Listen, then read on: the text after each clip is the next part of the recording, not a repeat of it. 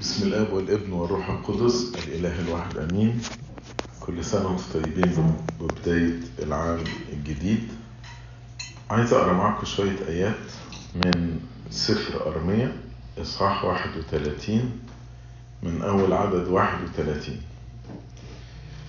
يقول: ها ايام تاتي يقول الرب، واقطع مع بيت اسرائيل ومع بيت يهوذا عهدا جديدا، ليس كالعهد الذي قطعته مع آبائهم يوم أمسكتهم بيدهم لأخرجهم من أرض مصر، حين نقضوا عهدي فرفضتهم يقول الرب. بل هذا هو العهد الذي أقطعه مع بيت إسرائيل بعد تلك الأيام يقول الرب: أجعل شريعتي في داخلهم وأكتبها على قلوبهم، وأكون لهم إلها وهم يكونون لي شعبا. ولا يعلمون بعد كل واحد صاحبه وكل واحد آخر قائلين اعرفوا الرب، لأنهم كلهم سيعرفونني من صغيرهم إلى كبيرهم يقول الرب، لأني أصفح عن إثمهم ولا أذكر خطيتهم بعد. مجدا للثالوث القدوس إله الأمين. نفس الآيات دي بالظبط لما معلمنا بولس الرسول كان بيتكلم في عبرانيين اصحاح 8 على ان سيد المسيح جه ضامنا لعهد افضل. قال كده في عبرانيين 8 من اول عدد 6 على سيد المسيح: ولكنه الان قد حصل على خدمة افضل بمقدار ما هو وسيط أيضا لعهد أعظم، قد تثبت على مواعيد أفضل. فإنه لو كان ذلك الأول، العهد الأول، بلا عيب لما طلب موضع لثاني، لأنه يقول لهم لائما. ومن بعد كده بقى بيقتبس من أرميا: هوذا أيام تأتي يقول الرب، حين أكمل مع بيت إسرائيل ومع بيت يهوذا عهدا جديدا، لا كالعهد الذي عملته مع آبائهم يوم أمسكت بيدهم لأخرجهم من أرض مصر، لأنهم لم يثبتوا في عهدي وأنا أهملتهم يقول الرب. وبعدين شروط العهد الجديد 3 حاجات، أو ميزات العهد الجديد مش شروط. الحاجة الأولى بيقول: لأن هذا هو العهد الذي أعهده مع بيت إسرائيل بعد تلك الأيام يقول الرب. أول حاجة: أجعل نواميسي في أذهانهم وأكتبها على قلوبهم، وأنا أكون لهم إلها وهم يكونون لي شعبا. الحاجة الثانية: ولا يعلمون كل واحد قريبه وكل واحد آخر قائلا اعرف الرب، لأن الجميع سيعرفونني من صغيرهم إلى كبيرهم. والحاجة الثالثة: لأني أكون صفوحا عن أثامهم ولا أذكر خطاياهم وتعدياتهم فيما بعد. فإذ قال جديدا عتق الأول، وأما ما عتق وشاخ فهو قريب من الاضمحلال. نعمة الله الآب تحل على أرواحنا جميعا آمين. لما نسأل أي واحد مسيحي غير مسيحي ملحد احنا في سنة كام، هيقول سنة 2024. 24 من ايه يعني؟ من ميلاد المسيح. يعني دي ميلاد السيد المسيح، وقسم التاريخ إلى ما قبل المسيح وإلى ما بعد المسيح. ليه بقى؟ لأن قبل كده كان في عهد، في معاهدة، وبعد كده في معاهدة تانية. والمعاهدة التانية دي لأن الأولى ما نجحتش في خلاص الإنسان. المعاهدة الأولى إن ربنا إدى الناموس لموسى، وقبل كده كان في الناموس الطبيعي، وببساطة قال للناس افعل هذا فتحيا، أمامك طريق الموت وطريق الحياة، اختر الحياة فتحيا. بس لو واحد كسر وصية واحدة بقى مجرم في الكل، وكده بقت النهاية، موتا تموت. الناس حاولت انها تحفظ الناموس، لكن مفيش ولا واحد قدر يعيش كل الوصايا من غير ما يكسر وصية واحدة. عشان كده الكل بقى تحت حكم الموت. جميع زاغوا وفسدوا وأعوزهم مجد الله، ليس من يعمل صلاحا ليس ولا واحد. وكان في 4 مشاكل واجهت البشرية في المعاهدة الأولى. المشكلة الأولى الخطية الأصلية، إزاي تتغفر؟ الناموس ما قدرش يغفرها. مهما عملت حاجة مش هتغير الطبيعة البشرية بتاعتك الفاسدة، ولا هتغفر الخطية الأولى. فدي مشكلة. المشكلة الثانية إن الإنسان بقدرته البشرية فشل إنه يحافظ على كل الوصايا. المشكلة الثالثة إن ما كانش في مغفرة، كان في وعد بالمغفرة. وبولس الرسول شرح ديا في عبرانيين إن دم تيوس وعجول ما ينفعش إنها تغفر لنا. والحاجة الرابعة الموت، أجرة الخطية موت، فكل البشرية بقت تحت حكم الموت. من هنا كان في احتياج لمعاهدة جديدة على شروط أفضل لمصلحة الإنسان عشان تحل 4 مشاكل دول. طيب لو ربنا عارف إن المعاهدة الأولى دي مش هتنفع، اداها للبشرية ليه؟ عارف مثلا أب وابنه، فمثلا الولد اللعبة بتاعته باظت، فأبوه يقول له أصلحها لي، كل أنا هعرف أصلحها. ولو أبوه خده وصلحها له يقول له ما كنت هعملها. لكن لو أبوه سابه لغاية ما يوصل إلى مرحلة يقول فيها أنا محتاج مساعدة، أنا فشلت إن أنا أصلح اللعبة دي، هنا يجي الأب يتدخل. فهنا ربنا كان عايز البشرية علشان ما نقعش في الكبرياء اللي وقع فيه الشيطان، نقول لا إحنا مش محتاجين مخلص، لغاية لما البشرية كلها قالت إحنا محتاجين مخلص، أغلق على الجميع تحت العصا. فربنا ساب البشرية لغاية لما كلنا قلنا محتاجين مخلص. ولكن ربنا في محبته تدبير الخلاص شمل ما قبل المسيح وما بعد المسيح. إيه الفرق بقى بين المعاهدة الجديدة والمعاهدة القديمة؟ في كلمة واحدة دي بنصليها كل يوم في صلاة باكر في إنجيل باكر. الكلمة دي هي كلمة إيه؟ النعمة. يقول الناموس بموسى أعطي، أما النعمة والحق فبيسوع المسيح صار. مش كده يعني حتى في كلام الدارج نقول احنا عايشين في عهد ايه؟ عهد النعمة. ايه هي النعمة؟ النعمة هي عطية مجانية أعطيت ليس لاستحقاقنا ولكن لمحبة الله ومراحمه الكثير. الله الذي هو غني في الرحمة من أجل محبته الكثير، زي ما بولس الرسول بيقول في أفسس. تعالوا نشوف ازاي النعمة حلت 4 مشاكل اللي احنا قلناهم دي. أول مشكلة الخطية الأصلية والطبيعة الفاسدة. ازاي النعمة حلت المشكلة دي؟ ربنا قال لنقيدموس المولود من جسد هو يعني جسداني، يعني يقاد برغبات الجسد. لو فرضا جدلا احنا لا نؤمن بموضوع الرينكارنيشن، بس لو فرضا ان واحد مات وبعدين ولد تاني من اب وام، ما هو يتولد من جسد هيتولد جسداني، فبدي عمرها ما تحل المشكله. طب امال ايه لازم يحصل؟ ان الانسان اللي مات ده اللي اتولد جسداني ده لازم يموت، وبعدين يتولد بقى ولادة تانية، بس الولادة التانية بقى يتولد مش من جسد، يتولد من روح.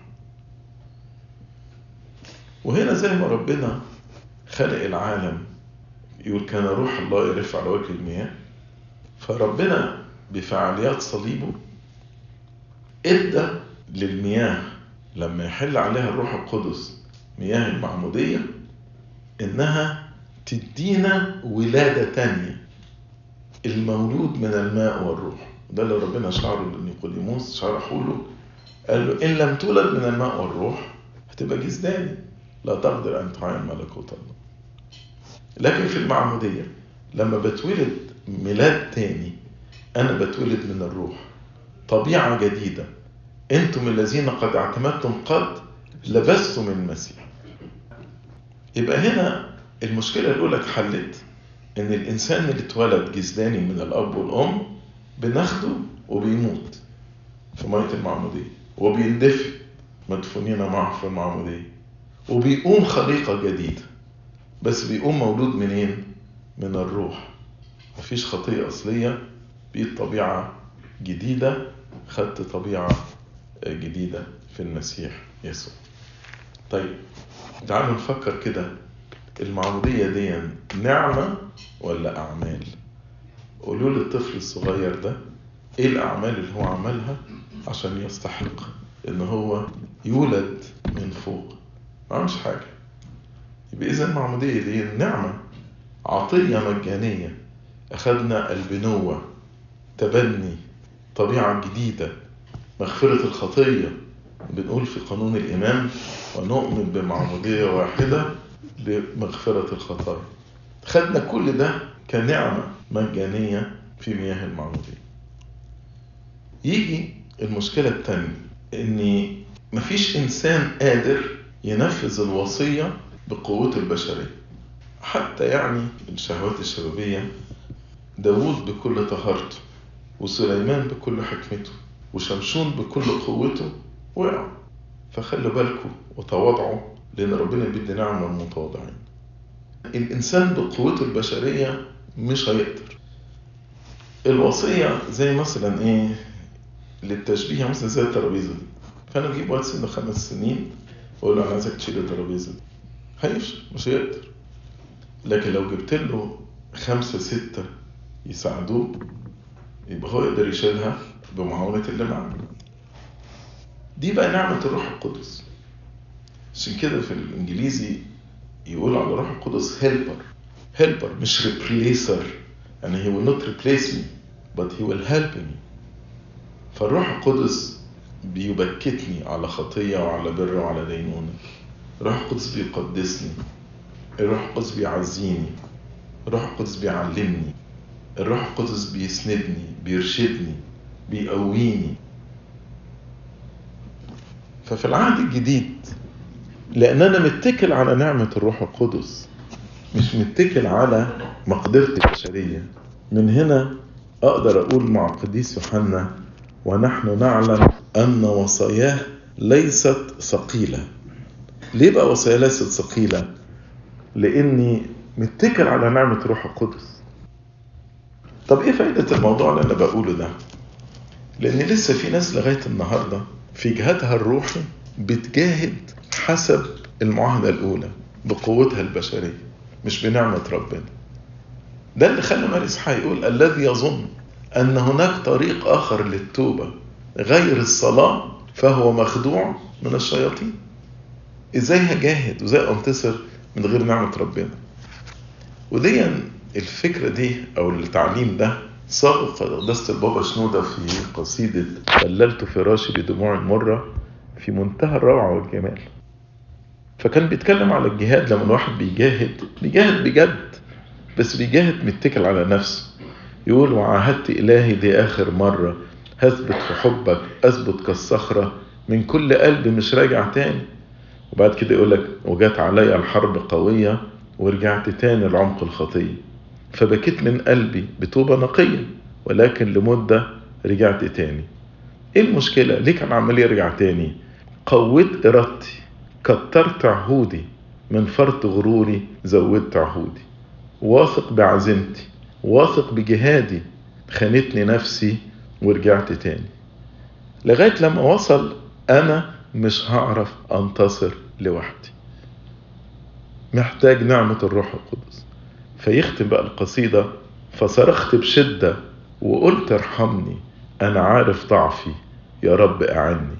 القوة منك، من فوق مش مني، طول ما انت معايا مش هرجع تاني. هو ده الجهاد الروحي. لغاية النهاردة ناس بتجاهد بطريقة العهد القديم، عايزة تقوي إرادتها وتزود في عهودها لربنا، واثقين بنفسهم، واثقين بعزيمتهم. لا، محتاج ان انا اركع واقول له: يا رب انا ضعيف، محتاج نعمتك، من غير نعمتك أنا مش هنتصر، من غير نعمتك أنا مش هقدر أنتصر. اسندني يا رب. كل يوم الصبح وأنا بصلي أخد المن بتاعي، أقول يا رب زي ما كنت بترسل المن ارسل لي المن بتاع النهاردة اللي هيسندني في الجهاد بتاعي. عشان كده ربنا لما جه في الموعظة على الجبل خد الوصية المستوى أعلى. طب يا رب كنت أنا فاشل في المستوى الأولاني، إزاي ترفعني المستوى أعلى؟ ولا لا، في فرق، أنت معك نعمة دلوقتي، معك نعمة الروح القدس. عشان كده كان زمان سمعتم أنه قيل تحب قريبك وتبغض عدوك، وناس فشل. ولكن في العهد الجديد أحبوا أعدائكم باركوا لعنيكم.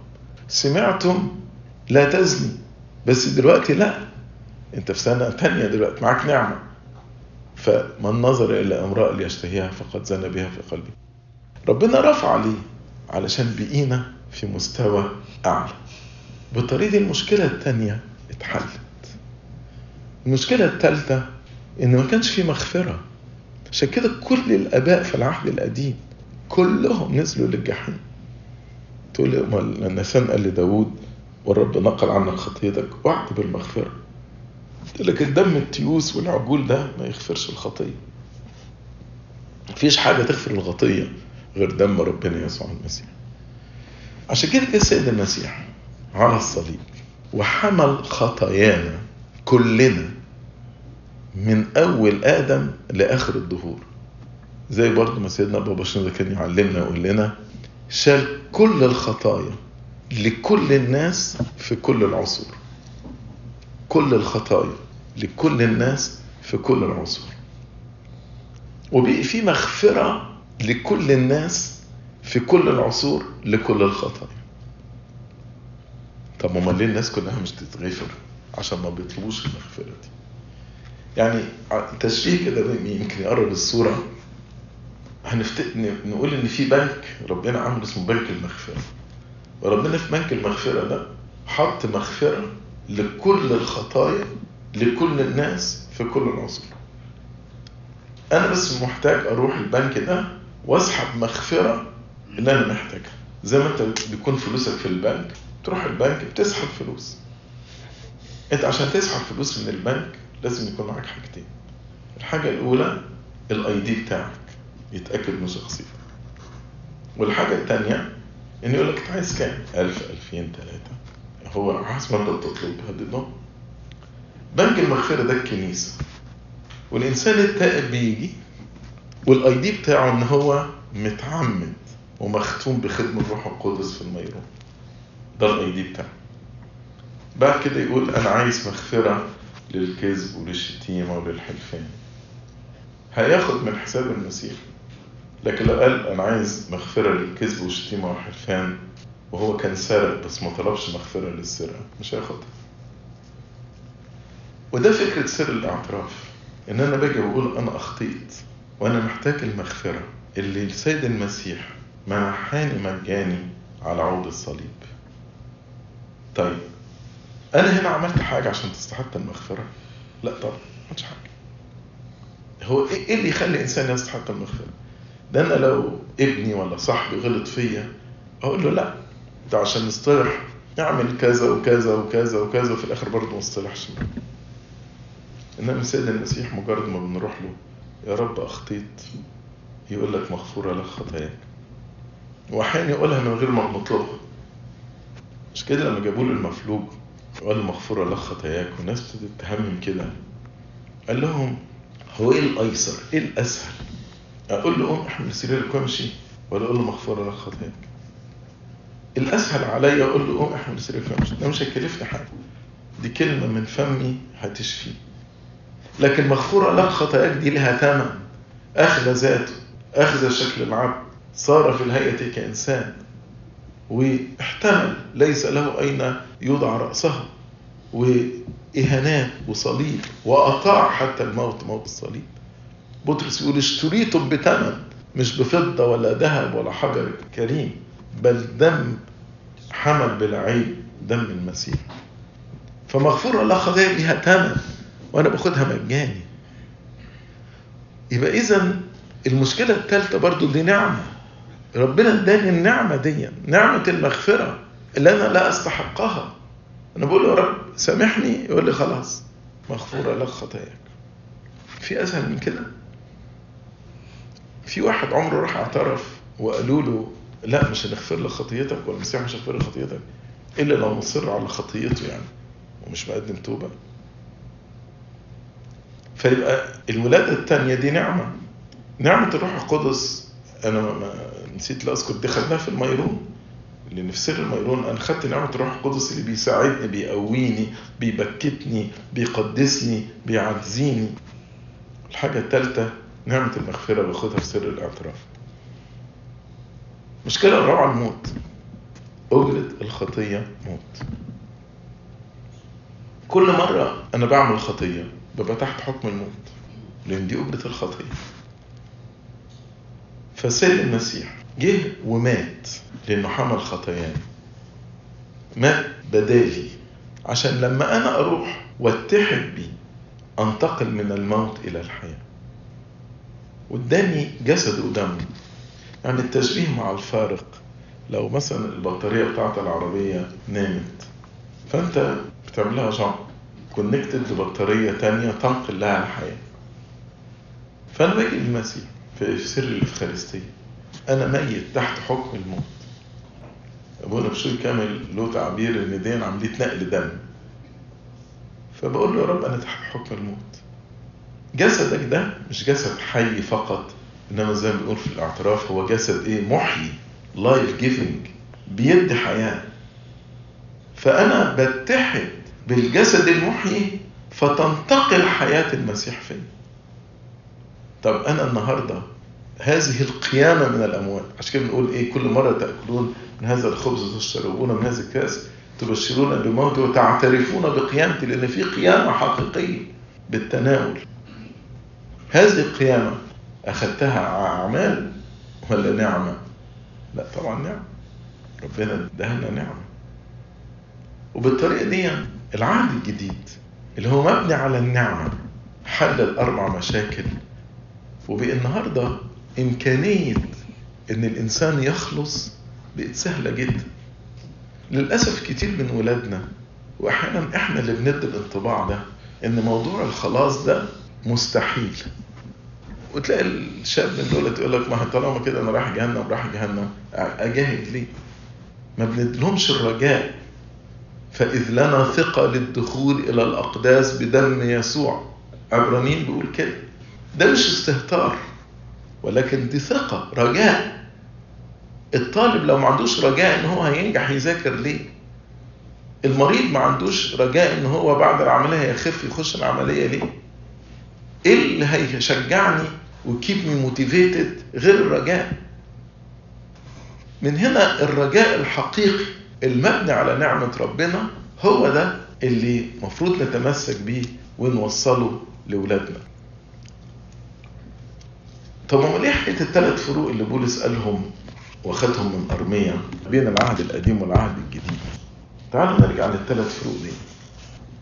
لما يقول هذا هو العهد الذي أعهدته مع بيت إسرائيل بعد تلك الأيام، يقول أجعل نواميسي في أذهانهم وأكتبها على قلوبهم وأكون لهم إلها وهم يكونون لي شعب. ممكن واحد يجي يقول لا طبعا في العهد القديم ما كان الناموس برضو داود النبي بيقول خبأت كلامك في قلبي لكي لا أخطئ إليك، وشريعتك بلهج فيها نهارا وليلا. فيعني إيه أجعل كلامي في قلبهم؟ فبولس جاوب السؤال ده لما اتكلم على كورنثوس الثانية إصحاح 3. يقول لهم يقول لهم أنتم رسالتنا مكتوبة في قلوبنا معروفة ومقروءة من جميع الناس، ظاهرين أنكم رسالة المسيح مخدومة منا، مكتوبة لا بحبر بل بروح الله الحي، لا في ألواح حجرية بل في ألواح قلب لحمية. هنا بيعمل مقارنة ما بين الوصية في العهد القديم والوصية في العهد الجديد. ربنا لما ادى موسى الوصية اداها له في لوحين من الحجر. ليه؟ عشان قلبنا كان قاسي، البشرية كلها قلبها كان قاسي. فالوصية أكنها مكتوبة على لوحين من الحجر. لو أنت عندك حتة حجر كده هنا، والوصية دي زي السهم، أمضي من كل سيف ذي حد، وبعدين جبت سهم أو سيف ورميته على الحجر، إيه اللي هيحصل للسيف؟ هيتكسر. طيب لو عندك حتة لحم، لأن ربنا قال لنا وأخذ منكم القلب الحجري وأعطيكم قلب لحم، فلو في حتة لحم وبعدين جبت سيف ورميته عليها it will pierce. يقول لك فلما سمعوا نخسوا في قلوبهم. تغيير القلب من قلب حجري لقلب لحمي ده عمل ايه؟ نعمة الروح القدس. وده اللي قاله هنا، انتم رسالة المسيح مخدومة منا، مكتوبة لا بحبر بل بروح الله الحي. دي النعمة، لا في ألواح حجرية زي اللي خدها موسى، بل في ألواح قلب لحمي. فيبقى لما بولس الرسول وأرميا اتكلموا في العهد الجديد وقال ان انا هكتب الناموس على قلوبهم، عايز يقول ان القلب هيبقى قلب ايه؟ قلب لحمي. مش هتيجي الوصية للقلب القاسي وتتكسر، لكن تيجي الوصية وتنخس القلب. فلما سمعوا نخس في قلوبهم، دي أجعل نواميس في أذانهم مكتوب على قلوبهم. ودي تحل مشكلة. يقولوا ما ربنا قال موسى أعطاهم كتاب طلاق من أجل قساوة قلوبهم، ما تدونا طلاق بسبب قساوة القلب؟ ما هو ربنا قاله. لا، في فرق كبير. في العهد القديم كان قساوة القلب كل واحد عنده قلب قاسي، كل واحد، لأن غياب النعم. إنما في العهد الجديد القلب لما بقى قاسي لأن الإنسان بيرفض عمل النعم. فقساوة القلب هنا لأن أنا رفضت عمل النعمة. إلى متى تقاومون الروح القدس؟ زي ما استفانوس قال في الكلمة بتاعته. فيبقى قساوة القلب في العهد الجديد ده أنا اللي بختارها، لكن عندي إمكانية إن قلبي يبقى قلب لحمي لو خضعت لروح الله الحي اللي هينزع القلب الحجري ويديني قلب لحم. الحاجة الثانية، ولا يعلمون كل واحد قريبه وكل واحد أخاه قائلا اعرف الرب، لأن الجميع سيعرفونني من صغيرهم إلى كبيرهم. في القطمارس التشكيل مع فيه نقطة غايبة، وبعدين مش مكتوبة قريبه ومكتوبة ابن مدينته. يعني في القطمارس حسب الترجمة القبطية ولا يعلمون كل واحد ابن مدينته، فعندي ابن فيه نقطتين بدل نقطة واحدة. فمثلا 90% من الشمامسة لما يقروها ولا يعلمون كل واحد أين مدينته. أنا مش عارف مدينته فين، مش عارف ازاي تمشي مع العهد الجديد يعني. فهي ولا يعلمون كل واحد ابن مدينته قائلين اعرف الرب. هتقولي الله، طبعا هنا عندنا مدارس أحد وابن واعظ وبولس الرسول مكائي بيكتب لنا بيقول اعرف الرب. في تناقض هنا؟ لا، فيش تناقض. العهد القديم كان دايما في وسيط بين الله والناس. كان ربنا يكلم الله بعدما كلم الآباء بالأنبياء. ده حتى لما الناس وقت موسى قربوا للجبل ولقوا النار والبرق والرعد، قالوا لا احنا هنموت، انت اسمع من ربنا وبلغنا. فكان ربنا يوصل للناس الرسالة عن طريق الأنبياء. روح يا إيليا قول، روح يا موسى قول، روح يا أشعياء قول. عشان كده في البولس بتاع ليلة عيد الميلاد بإذن الله اللي هو عبرانيين 1 ما اتاخد من هنا، الله بعدما كلم الآباء بالأنبياء كلمنا في هذه الأيام الأخيرة في ابنه. عايز أقول لك العهد الجديد ربنا بيكلم غير وسيط. وكان الناس تكلم ربنا عن طريق الكاهن. يعني الكاهن ياخد رسالة من الناس لربنا، يقدم ذبائح عن الناس، وربنا يكلم الناس عن طريق النبي. ففي وسيط رايح ووسيط جاي. الكاهن بينقل من الناس لربنا، والنبي ينقل من ربنا للناس. تقولي طيب ما احنا نفس القصة لان احنا لسه بنقع في الخطية. لكن لو احنا ما بنقعش في الخطية كنا هنبقى في اتصال مباشر مع الله. بس برضو في فرق. يعني ايه؟ خلينا اشرحها ازاي. في العهد القديم دايما في وسيط، ففي وسيط يا نبي يا كاهن. انما في العهد الجديد انا واحد مع ربنا. لما بقع في خطية، الخطية بتفصلني. طب لما بروح اعترف او الخادم بتاعي في مدارس الاحد بيكلمني على التوبة، بيعمل ايه؟ ما بيبقاش وسيط in the middle، انما بيريكونكت مي مع ربنا. وده اللي بولس اللي قال نسعى كسفراء عن المسيح تصالحوا مع الله. فيبقى اذا ما فيش وسيط بين الله وبين البشر. بالعكس، ده احنا خدمتنا خدمة المصالحة. اي ريكونكت الناس مع ربنا، دي خدمة المصالحة. ده اللي بيخلي الاب الكاهن يترسم بعد صلاة الصبح، والشمامسة عشان خدمتهم خدمة المصالحة. الأسقفة بترسم بعد الإبراكسيس عشان بيكملوا عمل الآباء الرسل. فدي بقى لا يعلمون كل واحد قريب وكل واحد أخاه قائلا أعرف الرب، لأن ربنا ساكن فيا، روح الله ساكن فيا وبيعلمني وبيرشدني. بس أنا لما بتمرد وبقاوم روح ربنا وبنفصل، ببقى محتاج حد تاني مش وسيط إنما يصالحني. زي ما في أيوب يقول أنا عايز مصالح يضع يده علينا كلينا. الفرق الثالث احنا اتكلمنا عليه، لأني أكون صفوحا عن أثامهم ولا أذكر خطاياهم وتعدياتهم فيما بعد. فهنا الله صفوحا أثامنا ولا يذكر خطايانا، لأن في مغفرة. العهد القديم كان فيه وعد بالمغفرة، إنما المغفرة الحقيقية بناخدها في العهد الجديد. علشان كده ميلاد المسيح فصل ما بين زمنين، زمن قبل المسيح وزمن بعد المسيح. لأن قبل المسيح كان في معاهدة، وحسب المعاهدة دي الكل هلك. وإنما بعد ميلاد المسيح ابتدت معاهدة جديدة مبنية على النعمة، لأن الناموس بموسى أعطي، أما النعمة والحق فبيسوع المسيح صار.